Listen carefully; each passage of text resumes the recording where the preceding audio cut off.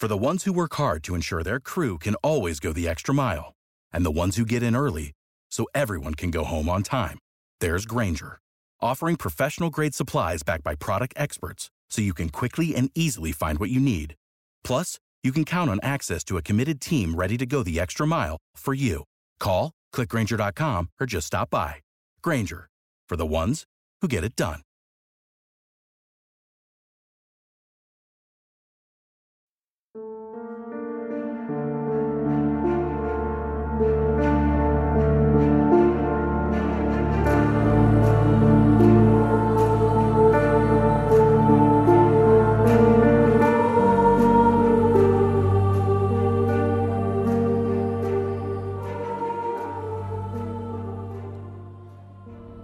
Hello again, friend, and welcome back to Foul Play. In our last episode, on the Truck Stop Killer, we delved into the dark and twisted world of Robert Ben Rhodes and the horrifying experiences of some of his victims. Today we'll dive deeper into the investigation that led to his capture, the chilling evidence that was found, and the impact his crimes had on the lives of those he left behind.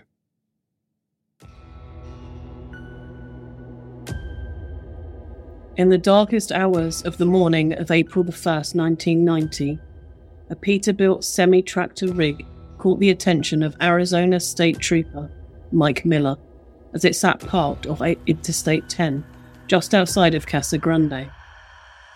The truck's hazard lights were flashing, and Miller couldn't shake the uneasy feeling it gave him. Little did he know, his decision to investigate would set off a series of terrifying events. Approaching the vehicle, Miller peered into the cab, entirely unprepared for the horrors he was about to uncover. As he opened the door, a young, nude woman, shackled and chained to the wall of the sleeper cab, screamed in terror. Her captor, later identified as Robert Ben Rhodes, scrambled to the front of the truck, attempting to maintain a facade of calmness. Despite the woman's continued screams, Miller managed to keep his composure, ordering Rhodes out of the truck. Surprisingly, Rhodes complied, and even informed Miller that he had a gun. It was at this point that Miller handcuffed the man, securing him in his patrol car, and radioed for backup. Once other officers arrived, they were able to free the traumatized victim, revealing the full extent of her horrifying ordeal. She'd been brutally beaten, with red welts covering her body and sharp objects used to puncture her skin. The terrified woman later explained that Rhodes had picked her up at a truck stop and subjected her to hours of torture at the back of his truck. Meanwhile, Rhodes remained eerily calm, trying to downplay the situation and distance himself from the horrific scene inside his truck. Despite the substantial physical evidence, including the testimony of the terrified victim, Rhodes' persuasive nature made it difficult to believe the truth, that he was a sadistic monster preying on vulnerable women. As the investigation progressed, details emerged of another kidnapping in Houston, in which the victim had managed to escape after weeks of torture at Rhodes' hands. With two victims in two different states, it became clear that this was no isolated incident, and the FBI began to piece together the chilling profile of a sexual sadist. Though it's impossible to know the full extent of Rhodes' horrific crimes, the discovery of his torture chamber on wheels is a stark reminder of the darkness lurking beneath the surface. The quick thinking and determination of Officer Mike Miller not only saved a life that night, but also brought a brutal predator to justice, preventing him from harming others ever again. The turning point in the case of Robert Ben Rhodes came on April 1st, when Mike Miller found Rhodes' truck and Rhodes himself in the act. As investigators searched Rhodes' truck, they uncovered a terrifying array of torture devices and restraints, Handcuffs, chains, and padlocks adorn the cabin, while a collection of whips, ropes, and gags were stashed away, ready to be used on his next victim. It quickly became apparent that Rhodes had turned his truck into a mobile dungeon, allowing him to commit his heinous acts as he traveled across the country. In an effort to understand the full scope of Rhodes's crimes, investigators began the painstaking process of connecting him to unsolved murders and missing person cases. As they delved into his past, they discovered evidence of his involvement in the Houston swinger and BDSM scene, as well as a string of failed marriages and a dishonorable discharge from the Marines. As pieces of the puzzle started to fall into place, it became clear that Rhodes had been preying on vulnerable individuals for over a decade. During this investigation, a particular account from Deborah, the killer's wife, came to light. She recounted an unnerving experience she had had during the final trip she took with her husband in his truck. They were travelling westbound on Interstate 10 and stopped at a bustling truck stop in Arizona. As they approached the restaurant entrance, a distressed woman with a baby was looking for a ride. Deborah, moved by the young woman's plight and recalling her own sister's struggles, felt compelled to offer assistance or money. However, before Deborah could act, her husband noticed her intentions. Rhodes approached Deborah from behind, firmly grasping her shoulders. He slowly turned her to face the desperate woman and whispered in her ear, "You see that, Debbie? She's one of those invisible people." At this point, the detectives were desperate to search Rhodes's house. As a sexual sadist, Rhodes would likely have kept souvenirs like journals, photos, and other items to relive his twisted fantasies. One of the detectives on the case, Lee, found the apartment rented to Rhodes and peeked inside, revealing the presence of handcuffs, whips, bondage magazines, and women's clothing scattered across the floor. The landlord also mentioned that a woman claiming to be Rhodes's wife had visited recently, saying Rhodes instructed her to empty the apartment. With this information, Lee became even more determined to secure a search warrant. To do so, he had to consult with a behavioural sciences expert from the FBI headquarters in Quantico, Virginia, who could explain the reasoning behind the warrant to a judge. On April 6th, agents swarmed Rhodes's apartment, while a few others pursued the wife. They confiscated bondage materials, women's clothing, makeup, and numerous white towels, one soaked with blood. The white towels were a signature of Rhodes, as he would place one beneath his victims before subjecting them to his torturous desires. In the apartment, a large poster decorated one wall, an enlarged Santana album cover featuring a lion that upon closer inspection revealed multiple faces in agony. In addition to handcuffs, ropes, and various other tools he used to humiliate these women, Rhodes also relished taking chilling last-moment photographs of his victims. Agents found a collection of Polaroid photos depicting his victims bound, gagged, and suffering unimaginable torment at his hands. Among those photographs was one 14-year-old Regina Walters, her hair cropped short, appearing in various stages of undress, always shackled and handcuffed. Old bruises were seen in the photos, indicating she had been with Rhodes for quite some time. Her expressions ranged from vacant stares to tearful fear. The photographs haunted Lee, who couldn't publicly ask for help identifying the girl, as doing so might violate her rights if she were a willing participant in the sadomasochistic acts. However, Lee's instincts told him she was a victim, and he was determined to find her.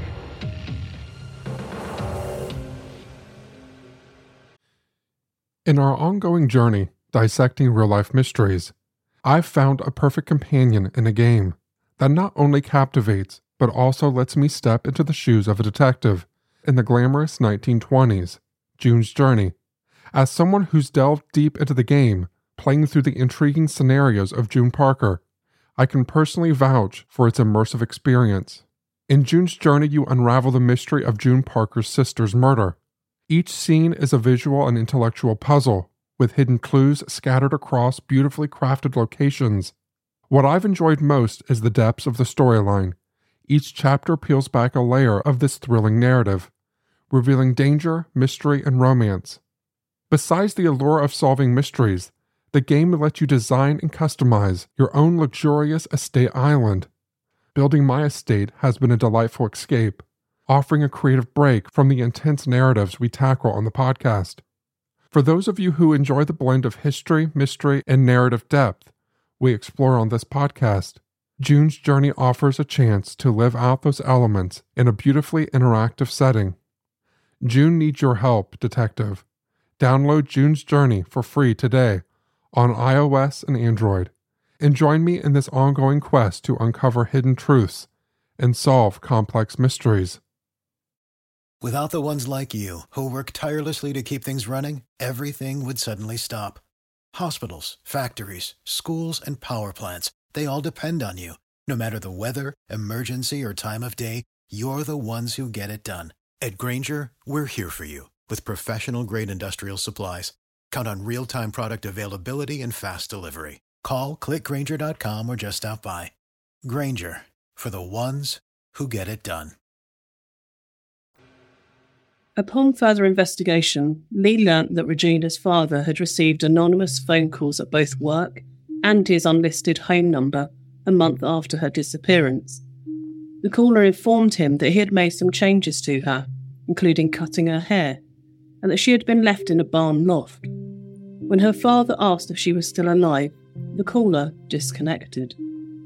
These calls occurred over 2 days, and were traced to Oklahoma City on the first day and Ennis, Texas on the second. While these calls would forever torment Regina's father, they would also return to haunt Rhodes. Nearly a year after the apartment search, Lee overheard Special Agent Mark Young discussing a homicide case in rural Illinois. The victim, a 14-year-old girl named Regina Waters, had been discovered in a barn loft by a farmer planning to demolish the structure.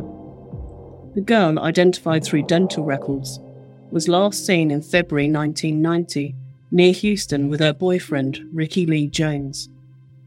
Photos of Regina Waters taken from Rhodes' apartment included a series in which she wore a black dress, oversized black high heels, and a petrified expression. She was forced to pose in front of and inside an old barn. Young and Lee examined the photo album that documented the torture Rhodes inflicted on the young girl, and it was indeed the same location. After connecting Rhodes to Regina Waters, Agents Young and Lee collaborated on the case.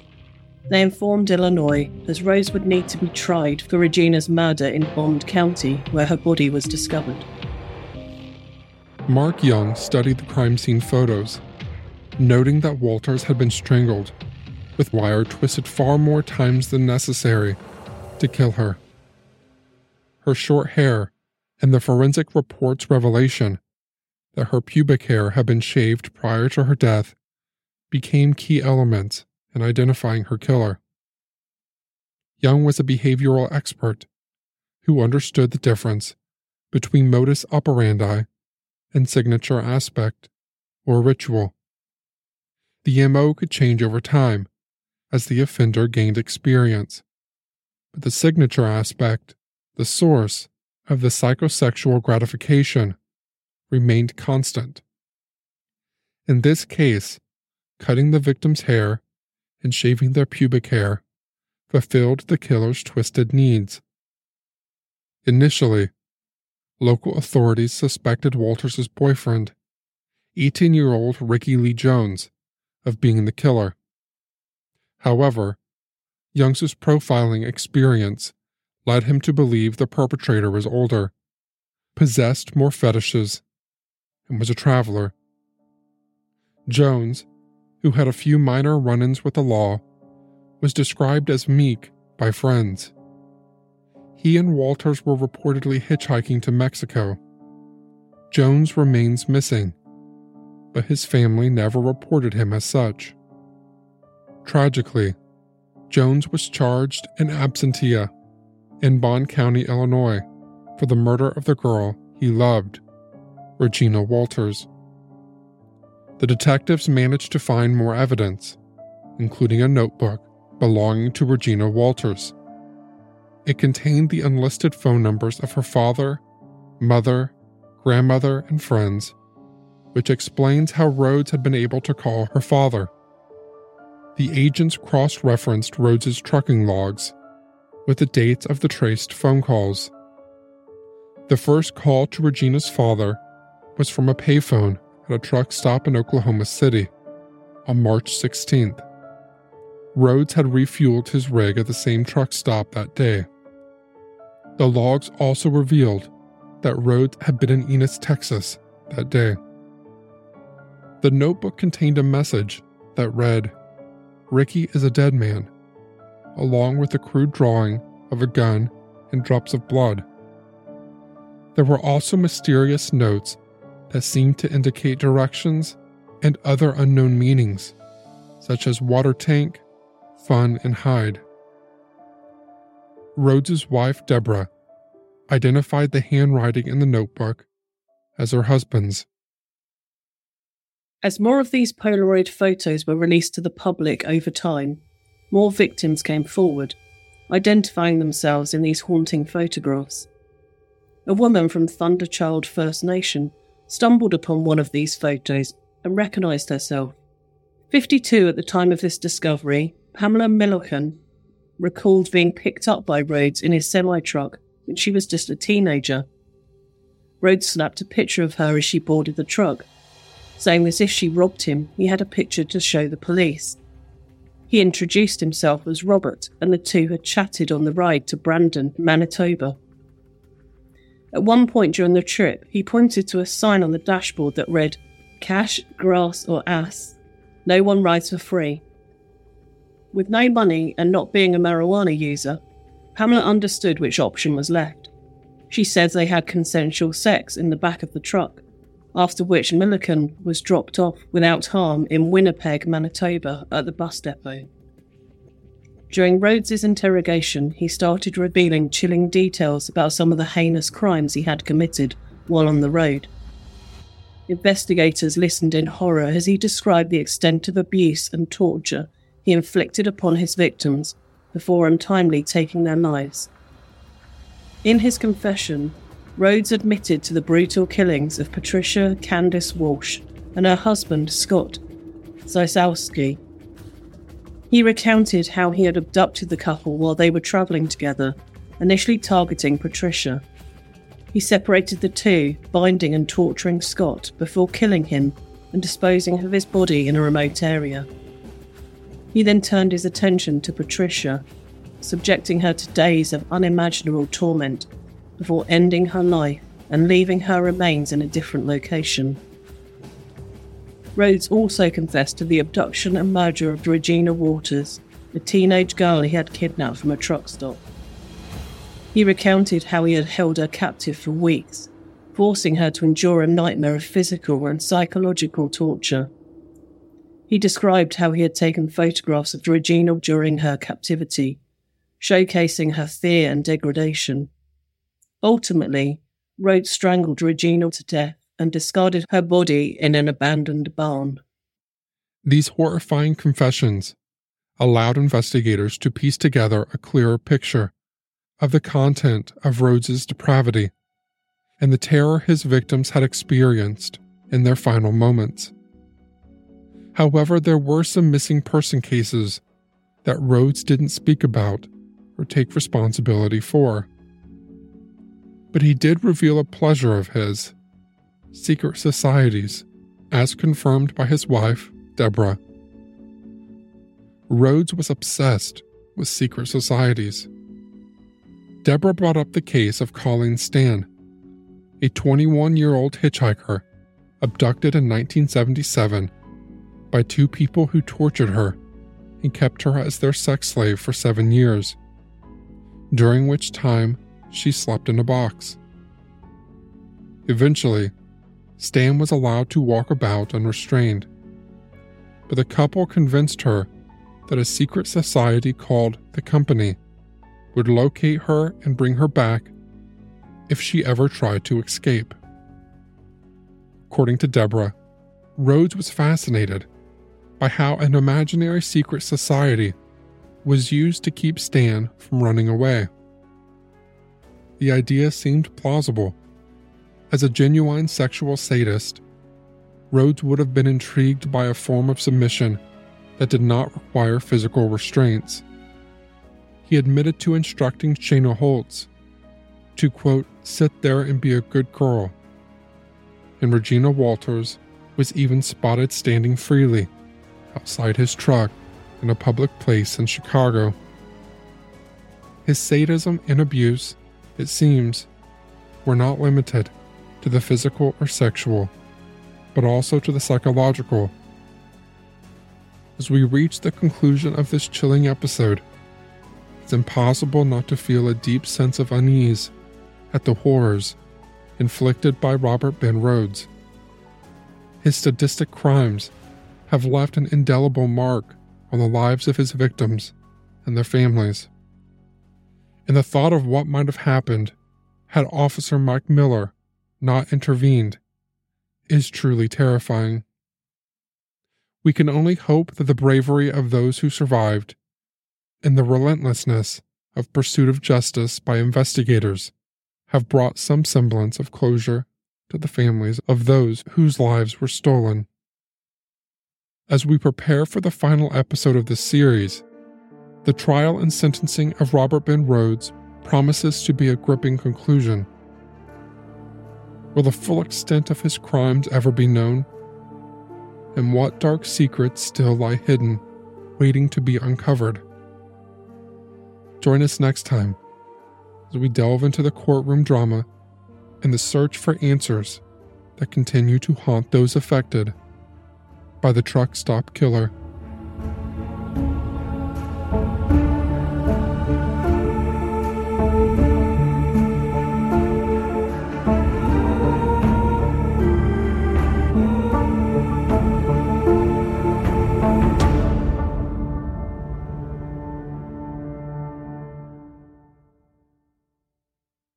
Save big on brunch for mom, all in the Kroger app.